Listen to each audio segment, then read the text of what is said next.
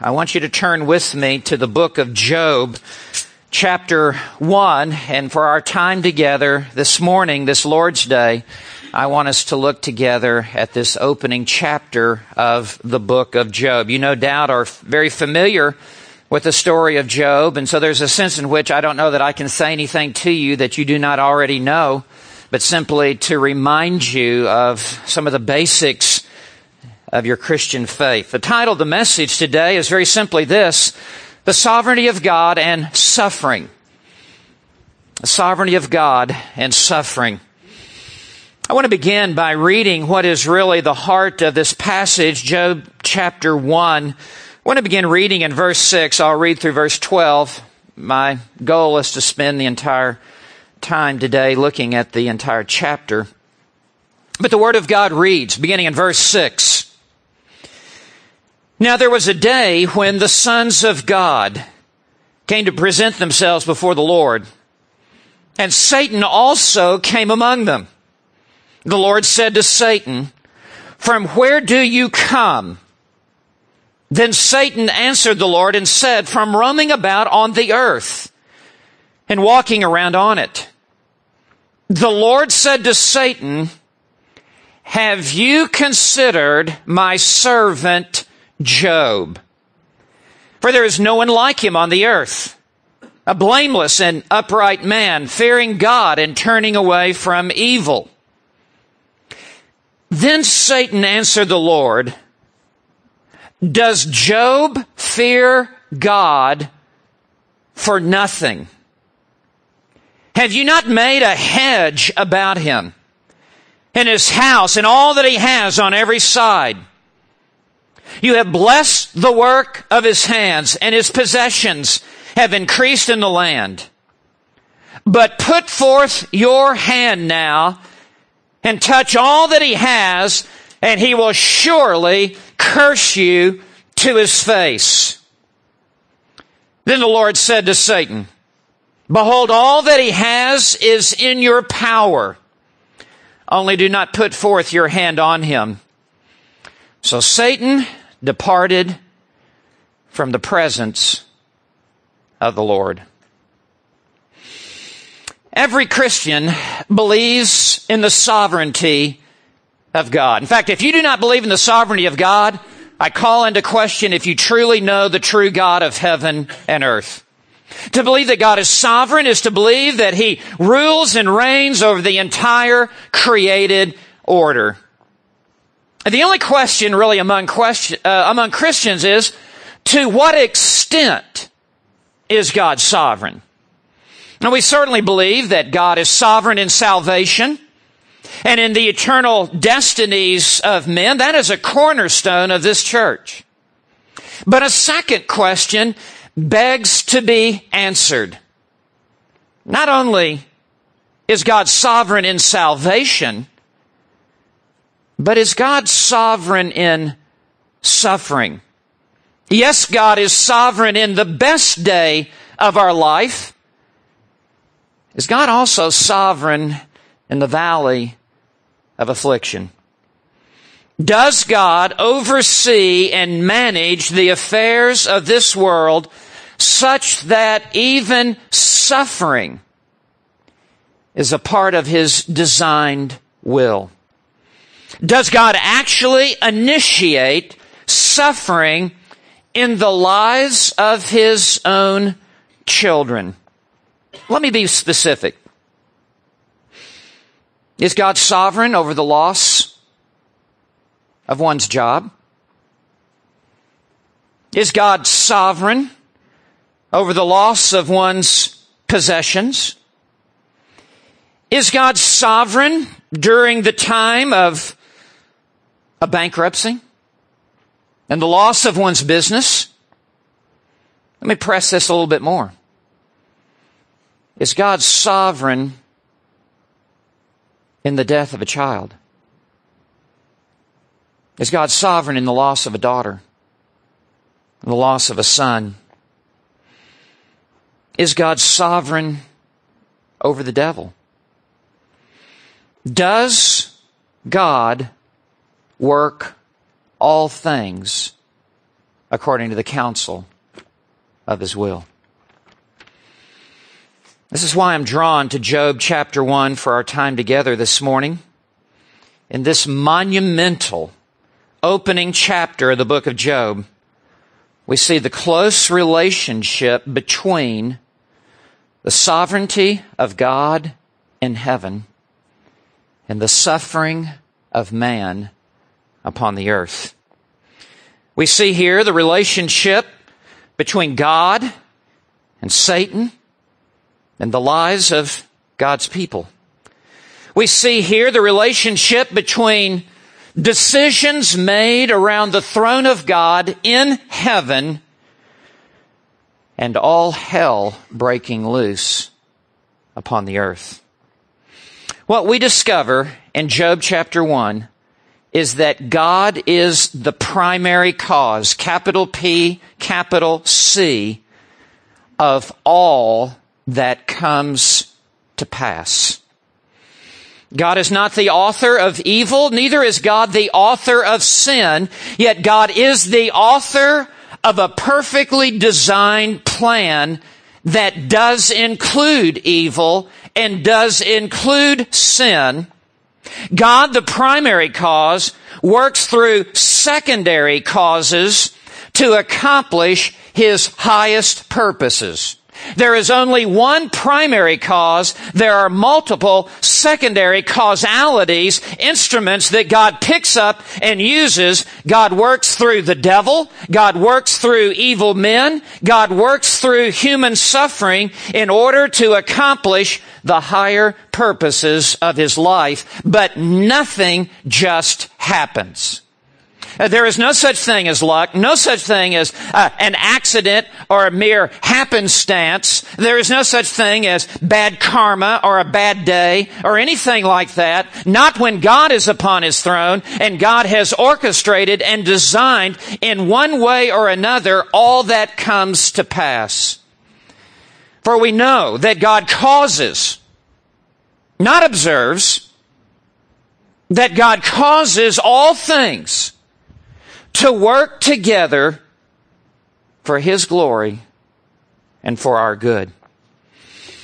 Ephesians 1 verse 11, God works all things after the counsel of His will.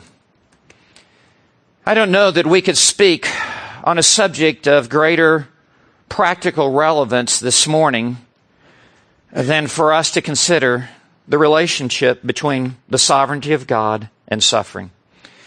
It's been well said that God had only one son without sin, but He has no sons without sorrow. Every one of us here today are not spared the devastation of adversity and difficulty and trials and tribulations. It comes to every house. It comes to every life. It comes crashing unexpectedly upon our heads. We find ourselves thrown into the furnace of affliction, and we must decide, is God sovereign over the fiery trials in which I find myself? Well, I want us to look at Job chapter 1 and for us to see the teaching of the Word of God on this monumental subject. I want you to note first, beginning in verse 1, what I want to call Job's character. I want you to see scene 1, Job's character. Because we're immediately introduced to a man who is the epitome of godliness. In fact, we can argue that this is the most righteous man on the face of the earth. There's not a one of us here today who would not want to trade places with this godly man. I want you to note first his faith in verse 1. There was a man in the land of Uz. By the way, this is a very real place. It's in northern Arabia, next to Midian. Job was a real man who lived in a real place, whose name was Job. And notice the four things that it says about Job, that he was blameless. That means not that he was sinlessly perfect. No one is that, but that there is no moral blemish in his life. There is no charge that can be brought to Job's life. There's no area of moral deficiency in his life that you could stand and look at and see that there is something that lacks integrity or lacks fidelity in his life. A second, he is upright. Literally, the word in the Hebrew means straight. Job was a straight arrow. He walked the straight and narrow path. He is not deviating to the right or to the left. He is following the holy standard that God has prescribed with a straight line. And then third, fearing God. And this really, when you lift up the hood of his life, this is the engine that is driving Job. He is a God-fearing man. Every one of us here today must be a God-fearing person. That is to say, there is holy awe and reverence in your heart towards God. You take God very seriously in your life. And I know that is a part of the tone of this church. And it is out of the fear of the Lord really comes joy and happiness in the Lord. But it grows out of the fertile soil of reverential awe towards God. This is to say that there was a weightiness about Job's faith, a gravitas, if you will. He wasn't a spiritual lightweight who was just being tossed back and forth like the waves of the wind. He wasn't a spiritual tumbleweed. No, there was a weightiness. He was anchored in God. He was a God-fearing man. And then notice, turning away from evil. Would to God that would be said of every one of us here today. He resisted evil. He shunned temptation. He restrained his tongue and his feet. He guarded his heart. He shielded his eyes. This is a very spiritually mature, godly man. His faith. Look at his family, verse 2. 7 sons and 3 daughters were born to him. This is the abundant blessing of God. Don't overlook even the 7 sons and 3 daughters, and intended to convey to us that God has opened the windows of heaven and has poured out the abundance of his blessing upon Job. He is surrounded with children who love God and who fear the Lord. Look at his fortune in verse 3. His possessions also were 7,000 sheep, 3,000 camel, 500 yoke of oxen, 500 female donkeys, and very many servants. This doesn't really communicate to you and me just how wealthy he was, but it does indicate he probably lived in the patriarchal period, because this is how wealth was measured. But suffice to say, this is a very successful businessman.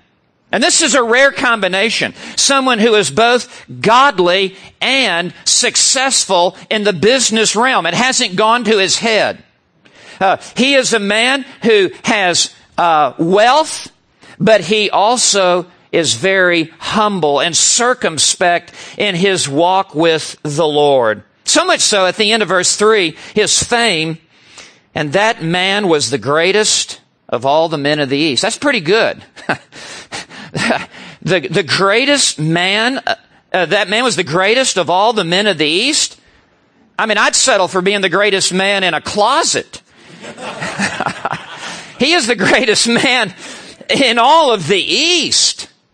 I mean, he stands out as the very virtue and epitome of what God considers to be godly. Greatest in wealth, greatest in reputation, greatest in influence, greatest in clout, greatest in spirituality, greatest in practical righteousness.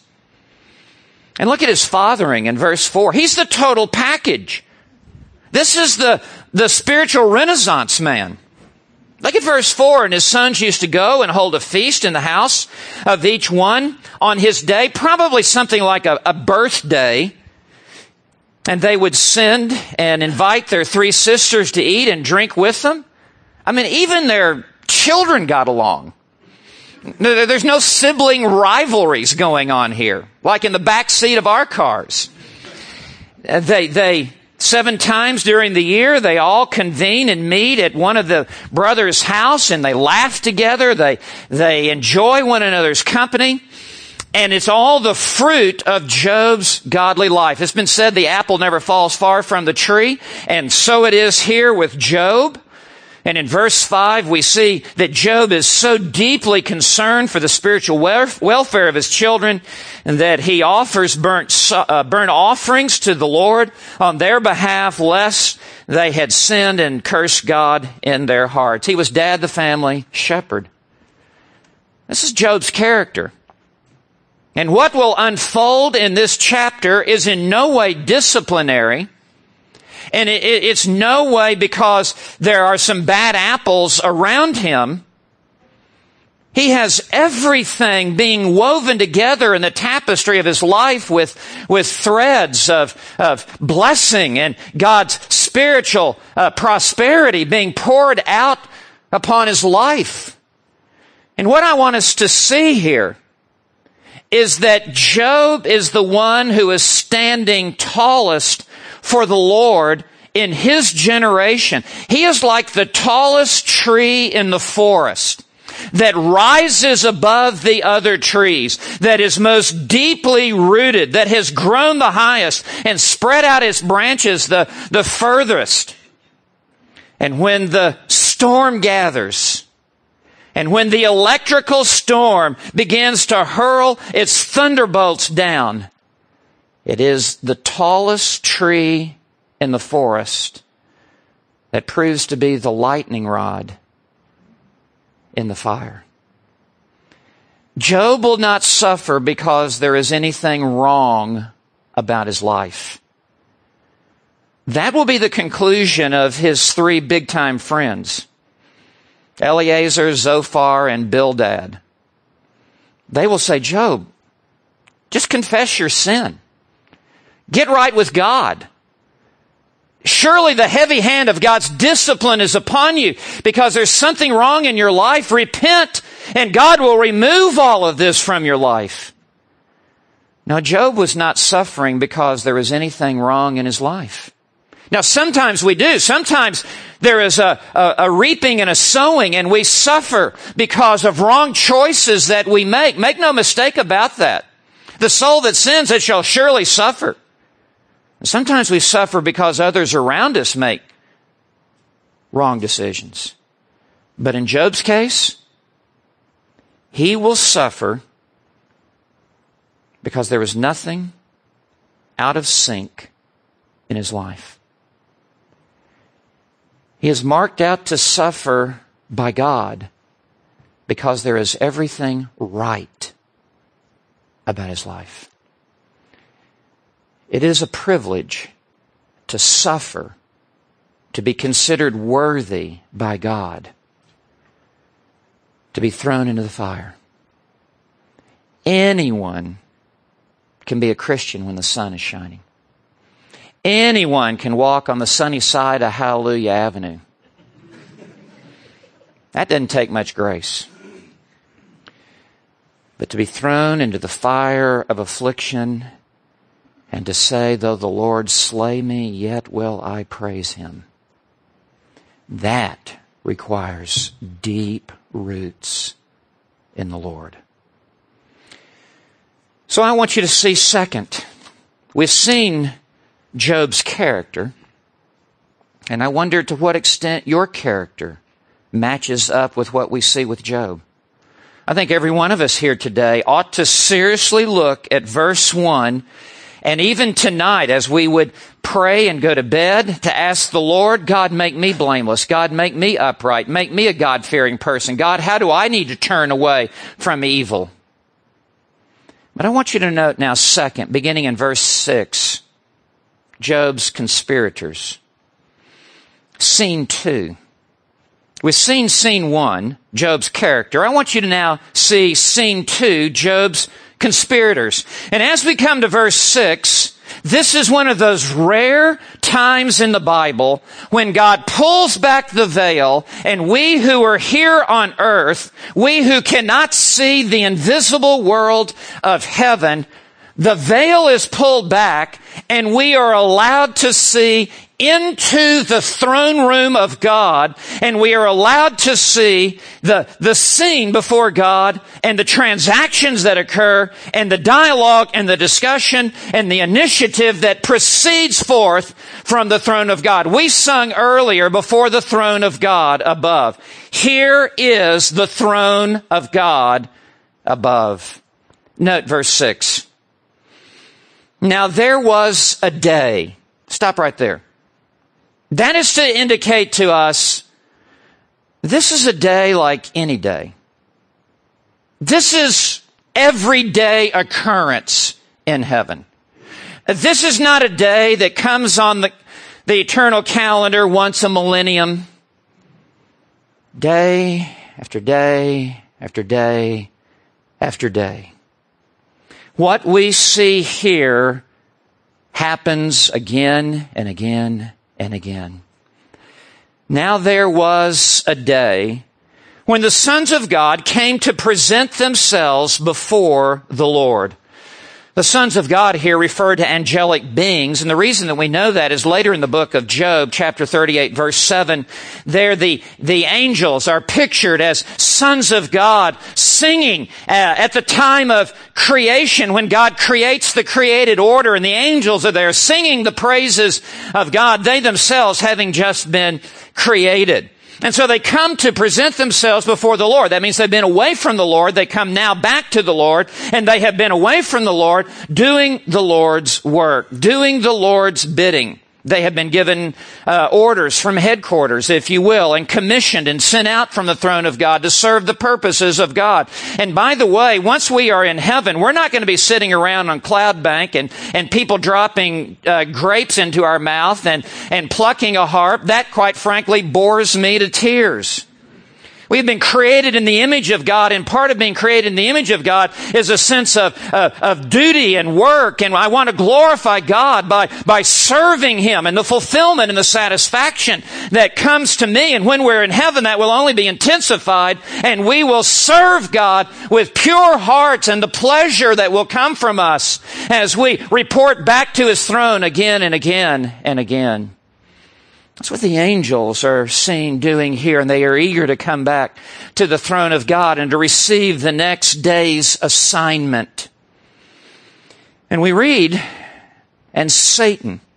Wow, does that not just leap off the page? And Satan also came among them. I know what you're thinking.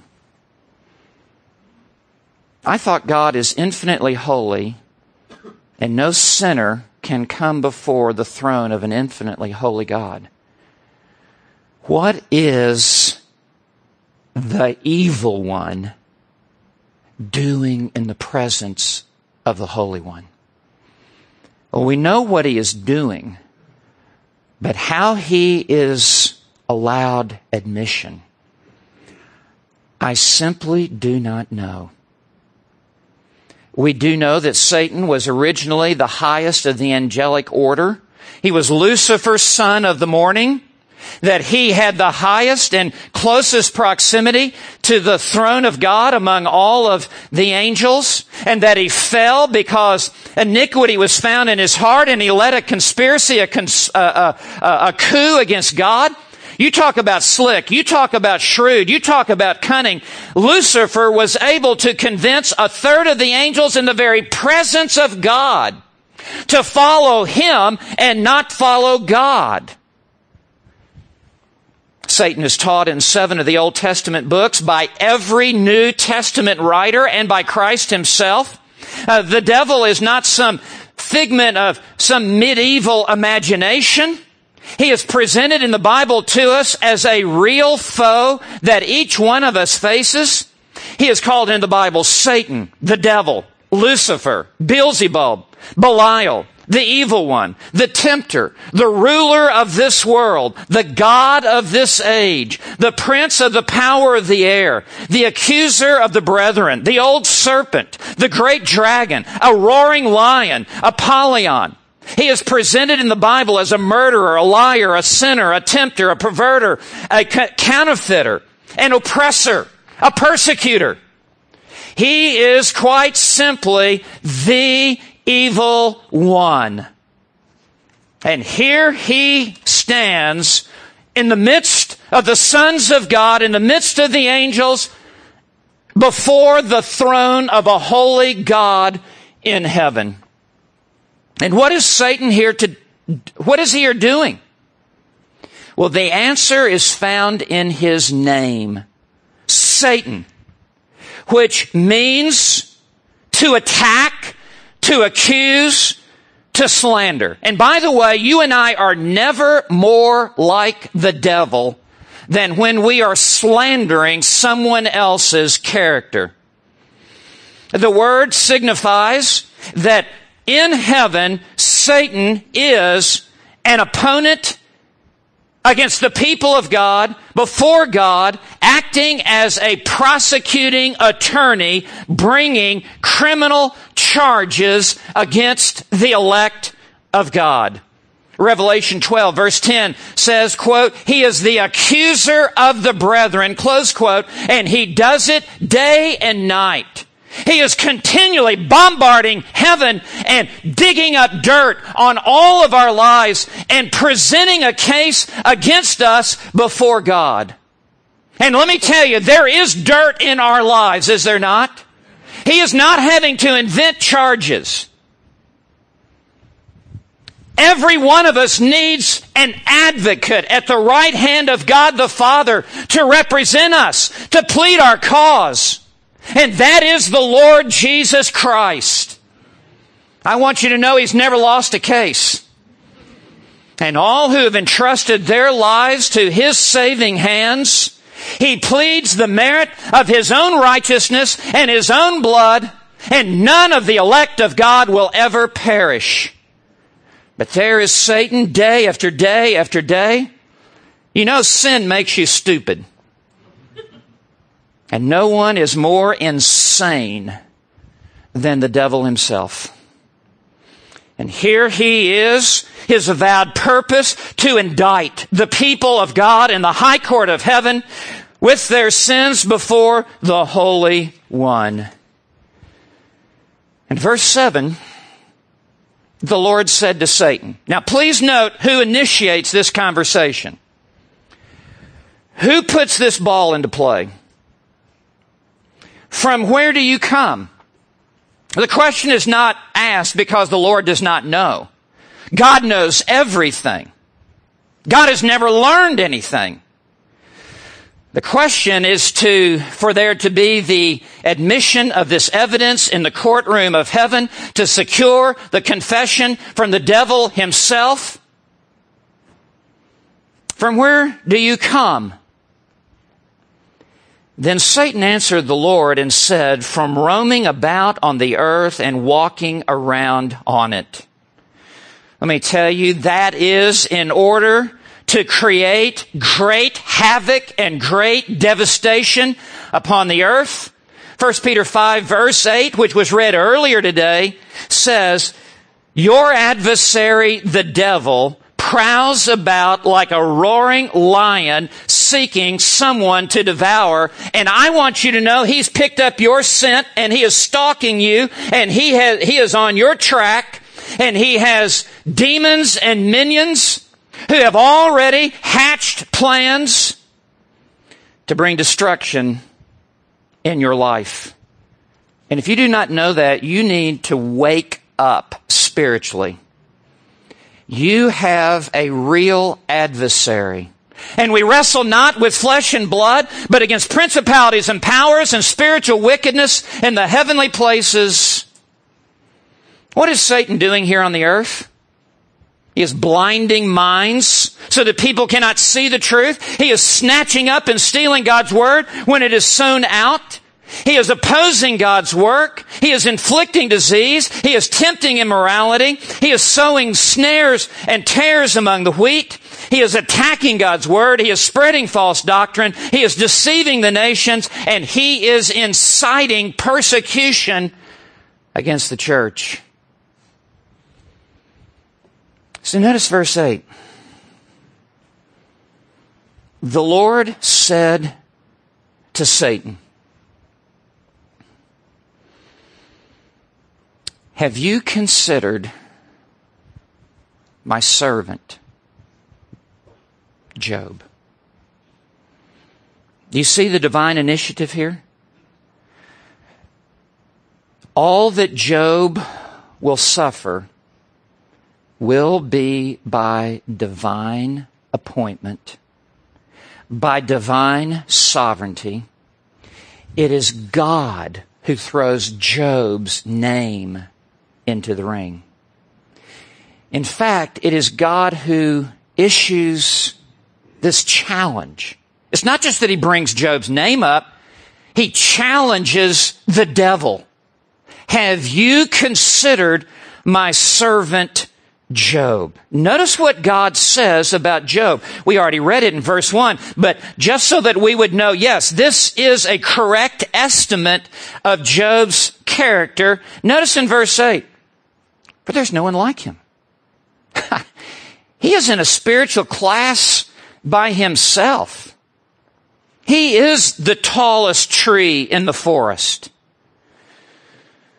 A blameless and upright man, fearing God and turning away from evil. I want to ask you, right now before the throne of God, are you so God-fearing that the Lord would say, have you considered my servant John? Are you so turning away from evil? Are you so blameless that God would pull your name out of his arsenal and put it on the table before the devil and say, have you considered my servant Aaron, Mark? Have you considered T? Have you considered Lynn? You know, too many of us are not even in the game enough to have our name put out on the table. We're content to be behind the stands, not even out on the field in the middle of the action. What a privilege it is to be so on the front lines of service with the Lord, to be living for God at the intersection of Main and Broad Street out in the middle of the world, that the Lord would put our name in front of the devil and say, have you considered my servant Job? Now I want you to see in verse 9 how intelligent, how shrewd, and how cunning the devil is. Listen, we're not up against a cartoon character. We are one who has created the highest of the angelic beings. We are wrestling with supernatural genius and intelligence that is corrupted by gross evil. I want you to see verse 9. God's words are no more in the air. Have you considered my servant Job? But that the devil returns serve and immediately puts this into play. So many times I've been in a conversation with someone and I've given an okay answer. It's not until I get in the car and drive home, I'm sitting in the den and I think, oh, I wish I had said this. The devil is so brilliant. He has been waiting for this moment. He has queued up this answer. It is spring-loaded and ready to come back at God. Verse 9. Then Satan answered the Lord, does Job fear God for nothing? That is a devastating sentence. That is prosecution. That is indictment. That is criminal charge against both Job and against God. It is an indictment against Job that the reason that Job serves God is because God has been so good to him. That you would never worship God for God. You would never worship God for His holiness. You would never worship God for the beauty of His righteousness. You would never worship God for Himself and for His person. No, the only reason you worship God is because of all the gifts that He gives to you. And His eye is on verse 2 and on verse 3. All this cattle, all these children, all of these blessings. Yeah, that's why you worship God. You worship God for all of these reasons. And it's an indictment against God as well, that God, you have bought worshipers. You are an ATM machine. And people come to church and they put in their praise and they put in their blessings, and all they're after is what you will give to them. It is a slamming indictment against God. Does Job fear God for nothing? It is a rhetorical question implying a negative answer. No, he does not fear God for nothing. He fears God for what he can get out of God. This is the prosperity gospel on steroids. This is the health, wealth gospel gone mad. This is the name it and claim it mentality run wild. Notice verse 10.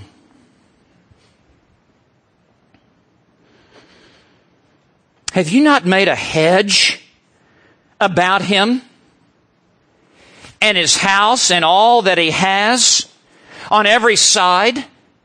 This hedge is a metaphorical expression. He doesn't mean like a green hedge, like Mark would put in around a house. He's talking about the invisible hand of God's protection and providence, that the invisible hand of God's presence around Job's life, shielding him providentially. How many times has God spared us a wreck, a plane crash, a child being run over, etc., that even we are unaware of? Oh, the hedge that God has built around us, that we even got to church today without being killed. It is the goodness of God that has done this. And without this hedge, we're all dead people. But have you not made a hedge about him and all that he has? Note, on every side. You know what this implies? The devil has been trying to break into his house for a long time. And if I can bring Job down, the most righteous man of the East, when you strike the shepherd, all the sheep scatter.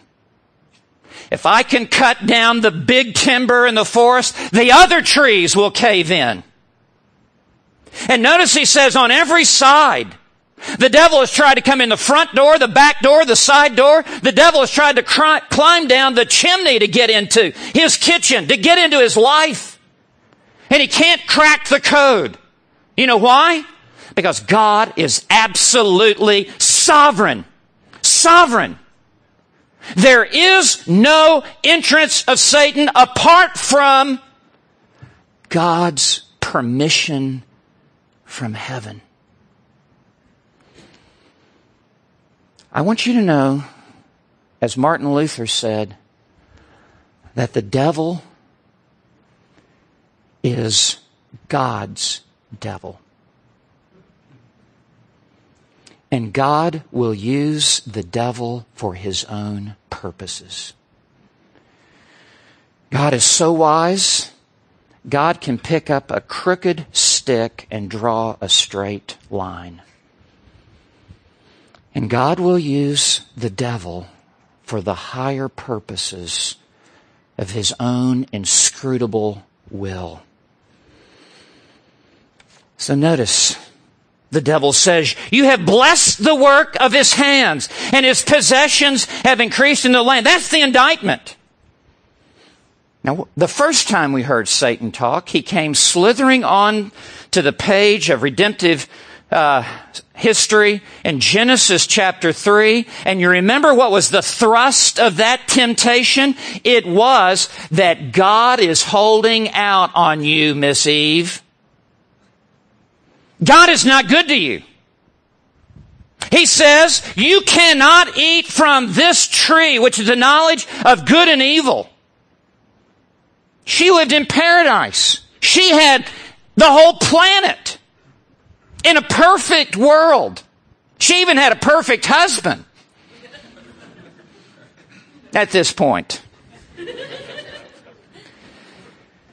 And the devil riveted her attention on the one tree on planet Earth that she could not eat from, and staked his case that God is not good to you. And by the way, he'll try that strategy with you as well. There'll be one little thing that somebody else will have that you don't have, and you'll be so focused in, and you'll go into a pity party at times and go, oh, why doesn't this work out for my life? And you don't see that you are drowning in an ocean of God's goodness in your life. Here, it's the very opposite. And I want you to see this. The devil said to Eve, God is not good to you. Now the devil says to God, you're too good to them. And what the devil is trying to do is to pit man against God and pit God against man. And he steps back and doesn't even have to lift a finger. And he's trying to incite man against God, God against man. The devil is absolutely brilliant in the insanity of his evil ways. Notice verse 11. Now he tightens the screws. Now comes the hammer blow. But put forth your hand now and touch all that he has. In other words, remove the hedge. Put your hand on him, God. We all know you're the sovereign primary cause of all that there is. I can't. You can. God, put forth your hand and touch all that he has, and he will surely curse you and blaspheme you. You strip the bark of his life. You remove his kids. You remove his business. You remove his possessions. You remove his reputation. You remove his influence. He won't be there next Sunday at church. He'll be back with the Rat Pack. He'll be back with his old friends. He won't worship God for you. So verse 12. This is hardball. This is not a drama, some skit in church. This is as real as it gets. This is more real than the seat you're seated on right now. Then the Lord said to Satan, behold, all that he has is in your power. Primary cause, God. Primary sovereignty, God. And there is now permission granted to the secondary causality, the God of this age, the prince of this world, Satan. You may color between the lines in this box, and you may not go any further. Behold, all that he has is in your power. Only do not put forth your hand on him. God is in total, complete control of this. God who is infinitely wise. God who is absolutely sovereign. God who is eternally love. has thrown Job's name into the ring and has marked him out to suffer, not because of anything that Job has done in his life, but for the higher cause of this challenge in heaven between God and Satan, that God would have great glory brought to his name, that the devil would be shamed, and in the presence of all of the angels, that there would be greater praise come to God, that the faith that God instills in his children and in his believers, it will not waver, it will not crack, it may weaken at times, but the true believer of God will not walk out on God. God, who is the author and perfecter of faith, creates and puts within his children such a living faith, a true faith, it will never implode. It may go through the dark night of the soul. It may walk through the valley of the shadow of death. That faith may totter at times, but it will never dwindle down such that a believer become an unbeliever. That will never happen. Impossible. This is the challenge in heaven, and it is repeated again and again and again and again. And there have been times in your life, unknown to you, that this has been the playing out of this very scene in heaven involving you. That is true. Job has no idea this is going on. This is on the other side of the veil. Job is down here on the earth. He's just minding his own business at this point. He knows nothing of the devastation that is to break upon his life. I wonder what might be soon to break upon the horizon of your life. You say, you're being negative. No, I am being realistic. And I want us to be prepared today, right now, for when that phone call comes. I want us to be prepared right now for when the doctor clears his throat and says to you. I want us to be ready right now when your banker shakes his head and says to you what you do not want to hear. How are we going to respond when we are in the trenches of life and we are thrown a fastball and it is coming so hard and so fast at us that we have no time to even ready or prepare ourselves? We must prepare ourselves right now. Now I want you to see the third scene. Scene 3. Job's catastrophes. Verse 13. What follows now is the unleashing of the devastating attack by the devil upon Job's life. I can assure you that the devil did not wait a month, did not wait a year before carrying out the green light permission that has been given to him. The exit ramp has flashed green. The entrance ramp, he can now proceed to come after Job's life. And we see round 1 in verse 13. Now it happened on the day when his sons and his daughters were eating and drinking wine in their older brother's house. Again, this is like a Norman Rockwell painting. I mean, this is a Currier and Ives etching. I mean, all is right with the world. The children are all gathered together. They are happy. And in verse 14, a messenger came to Job. There is this interruption, this awkward interruption, and blurts out of his mouth. The oxen were plowing and the donkeys feeding beside them, and the Sabaeans attacked them. The Sabaeans were a band of terrorizing robbers from Arabia in Sheba, and they descended now down upon Job's property and and took them and slew the servants with the edge of the blood, of the sword. Listen, Satan is so powerful. He is a murderer. John 8 verse 44. 1 John 3 verse 12. He is the one who incited Cain against Abel. He is the one who incited, Ananias and Sapphira and filled their heart with sin. And this is the devil behind the scenes manipulating the Sabaeans like pawns on a chessboard and filled their hearts with unholy hatred and evil rage and incited them to kill Job's servants and to steal his animals. Yes, Satan has great power. Listen, we're not in single A ball. We're playing in the big leagues against a real foe.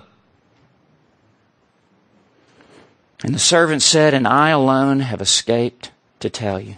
Do you think that just happened, that one servant escaped to bring the devastating news to Job? Round 2, verse 16. While he was still speaking, the words are still in the air. Another came. He comes bursting through the same door in front of Job. The fire of God fell from heaven. That is a lightning bolt, and it struck the dry kindle of the landscape, and the whole countryside went up in flames and burned up the sheep and the servants. All 7,000 sheep were burned up, and all of Job's servants who took care of those sheep were burned up. And I alone have escaped to tell you. Second verse, same as the first. Round 3 is in verse 17. While he was still speaking, these messengers are beginning to stack up at the front door of Job's house. While he was still speaking, another came and said, the Chaldeans, that's a nomadic group of people who were warmongers who lived in the Arabian desert. Satan already had a control of their lives. All he had to do was reroute them to Job's house and to Job's property. The Chaldeans formed 3 bands and made a raid on the camels and took them and slew the servants with the edge of the sword, and I alone have escaped to tell you. Do you think that just happened? Do you think this is a coincidence? And now verse 18 is the hammer blow of all hammer blows. Every parent here today, this is your worst nightmare. This is your worst nightmare. While he was still speaking, verse 18, another also came and said, your sons and your daughters. And at this point, we almost turn our head away as if we can see a car wreck that's about to happen, and we just can't watch it with our eyes. We want to shield ourselves. We don't even want to see this or hear this. Your sons and your daughters were eating and drinking wine in their oldest brother's house. And behold, a great wind. That's a tornado-like twister, a desert whirlwind came from across the wilderness and struck the 4 corners of the house, and it fell on the young people, and they died. Do you think that whirlwind just happened to hit precisely the 4 corners of that house and brought it down upon their children in the midst of their laughter? And they died, all 10, at one moment. And I alone have escaped to tell you. And in a moment, within seconds, Job's entire life has gone up in flames.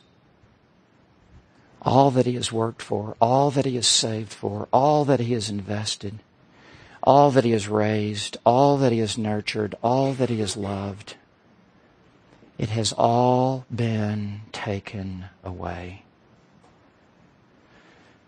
Rightly did Martin Luther write, for still our ancient foe doth seek to work us woe.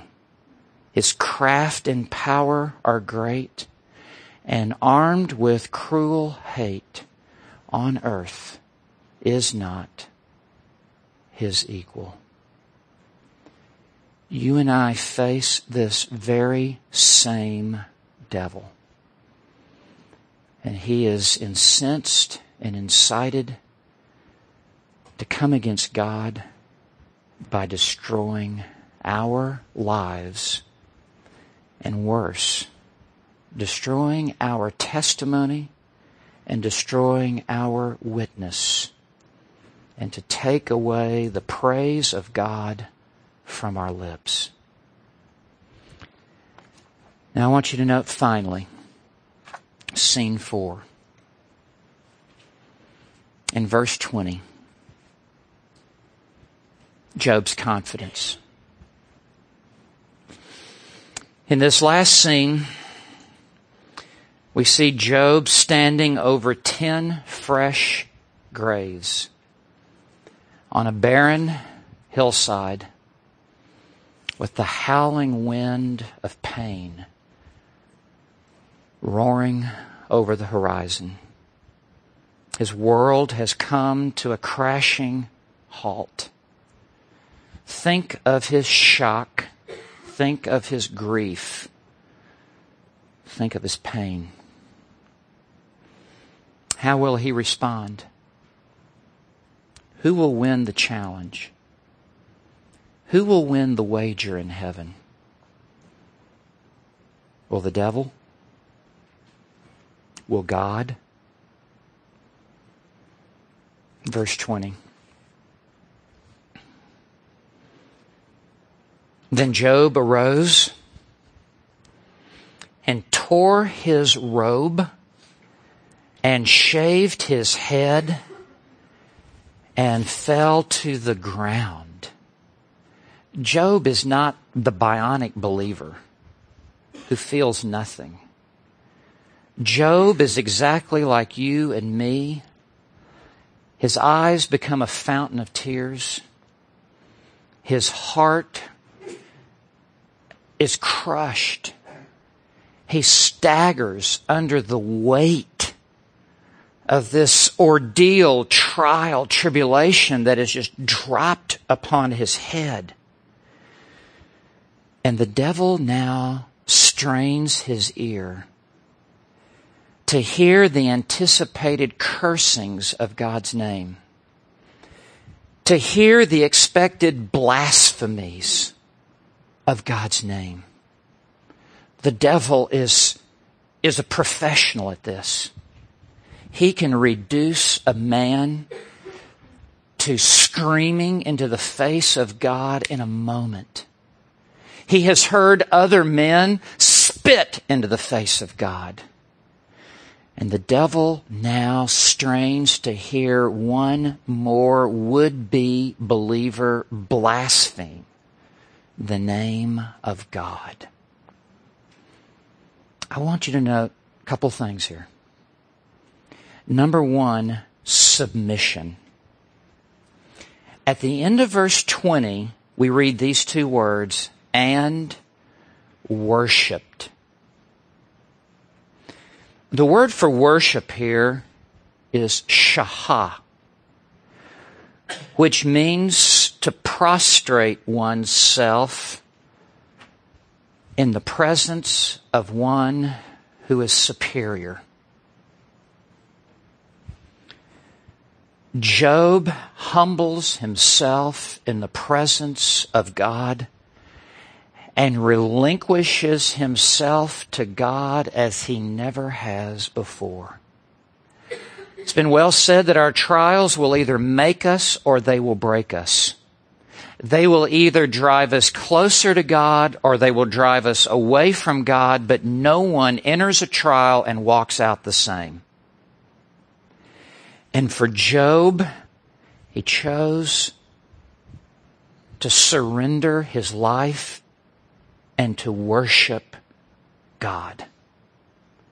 Humble yourselves, therefore, in the presence of God, that he may exalt you at the proper time. If you are going this day through the midnight of your soul, I call upon you to submit your life to the Lordship of Christ. Second, recognition. Submission. Now, recognition. Notice verse 21, how Job recognizes the sovereignty of God. Naked I came from my mother's womb, and naked I shall return. Let me tell you, that is an eternal perspective. I didn't bring anything to the table, and I'm not walking away from the table with anything. I entered this world a naked man, and I shall leave a naked man. And these cattle and these sheep, they're just stuff. The Lord gave, and the Lord has taken away. Can you imagine the theology of Job that he has at this point? He's been reading A.W. Pink, I guess. This is unbelievable. The Lord gave and the Lord has taken away. Job recognizes the sovereign prerogative of God to give and to withhold. And it is all in God's hands. He understands in, I'm sure, some elementary way, and he has no idea of what has taken place in heaven and the other side of the veil. He just knows that the primary causality of all things is God, and that God works through secondary causalities. God works through the devil. He works through the Chaldeans. He works through the Sabaeans. He works through the lightning bolt. He works through the whirlwind that would come. Those are all secondary causes. There is one primary cause, one primary architect, one primary author, and it is God. From Him, through Him, to Him are all things. To God be the glory forever. Amen. This recognition in Job's life. As Calvin said on his deathbed, I kiss the rod that smites me. The recognition of the sovereignty of God. He makes no mistakes. All His ways are perfect. Even this. I not long ago buried my father. If I did not believe that all of our days are written in a book, when as yet there is not one of them, I think I would go insane to see a loved one suffer. But to know that from before the foundation of the world, God has predetermined the number of days that I will live in this world, and it is the perfect number. I would not want my father to live 5 seconds past God's appointed time. I go into the hospital. I see our church dealing with loved ones, and I see believers from other churches in the same hospital room. I praise God for our people, and I see them humbly, quietly, praising God and accepting what the Lord gives and what the Lord takes away. And I see other church members in that same hospital room cursing the doctors, threatening to sue the hospital, all but pushing nurses because you did not do this for my father. What a difference this makes in the way we live our lives. We're not passive, we are active in our faith. And we recognize that God gives and God takes away, and it is by perfect wisdom and infinite love. We wouldn't want it any other way. The third word, adoration. Look at the end of verse 21. Blessed be the name of the Lord. He chose to worship God. I'm sure he didn't feel like it, in the sense Listen, he's just shaved his head. He has fallen to the ground. He has torn his clothes. That is an outward sign of the reality of his soul and his heart that has been shredded by this devastation. He's not immune to what's been going on, as if this doesn't even... He's not a stoic. He's not living in a wax museum as one more statue. And yet, in the midst of this furnace, Job worships God. He praises God that all of his ways are perfect. Blessed be the name of the Lord.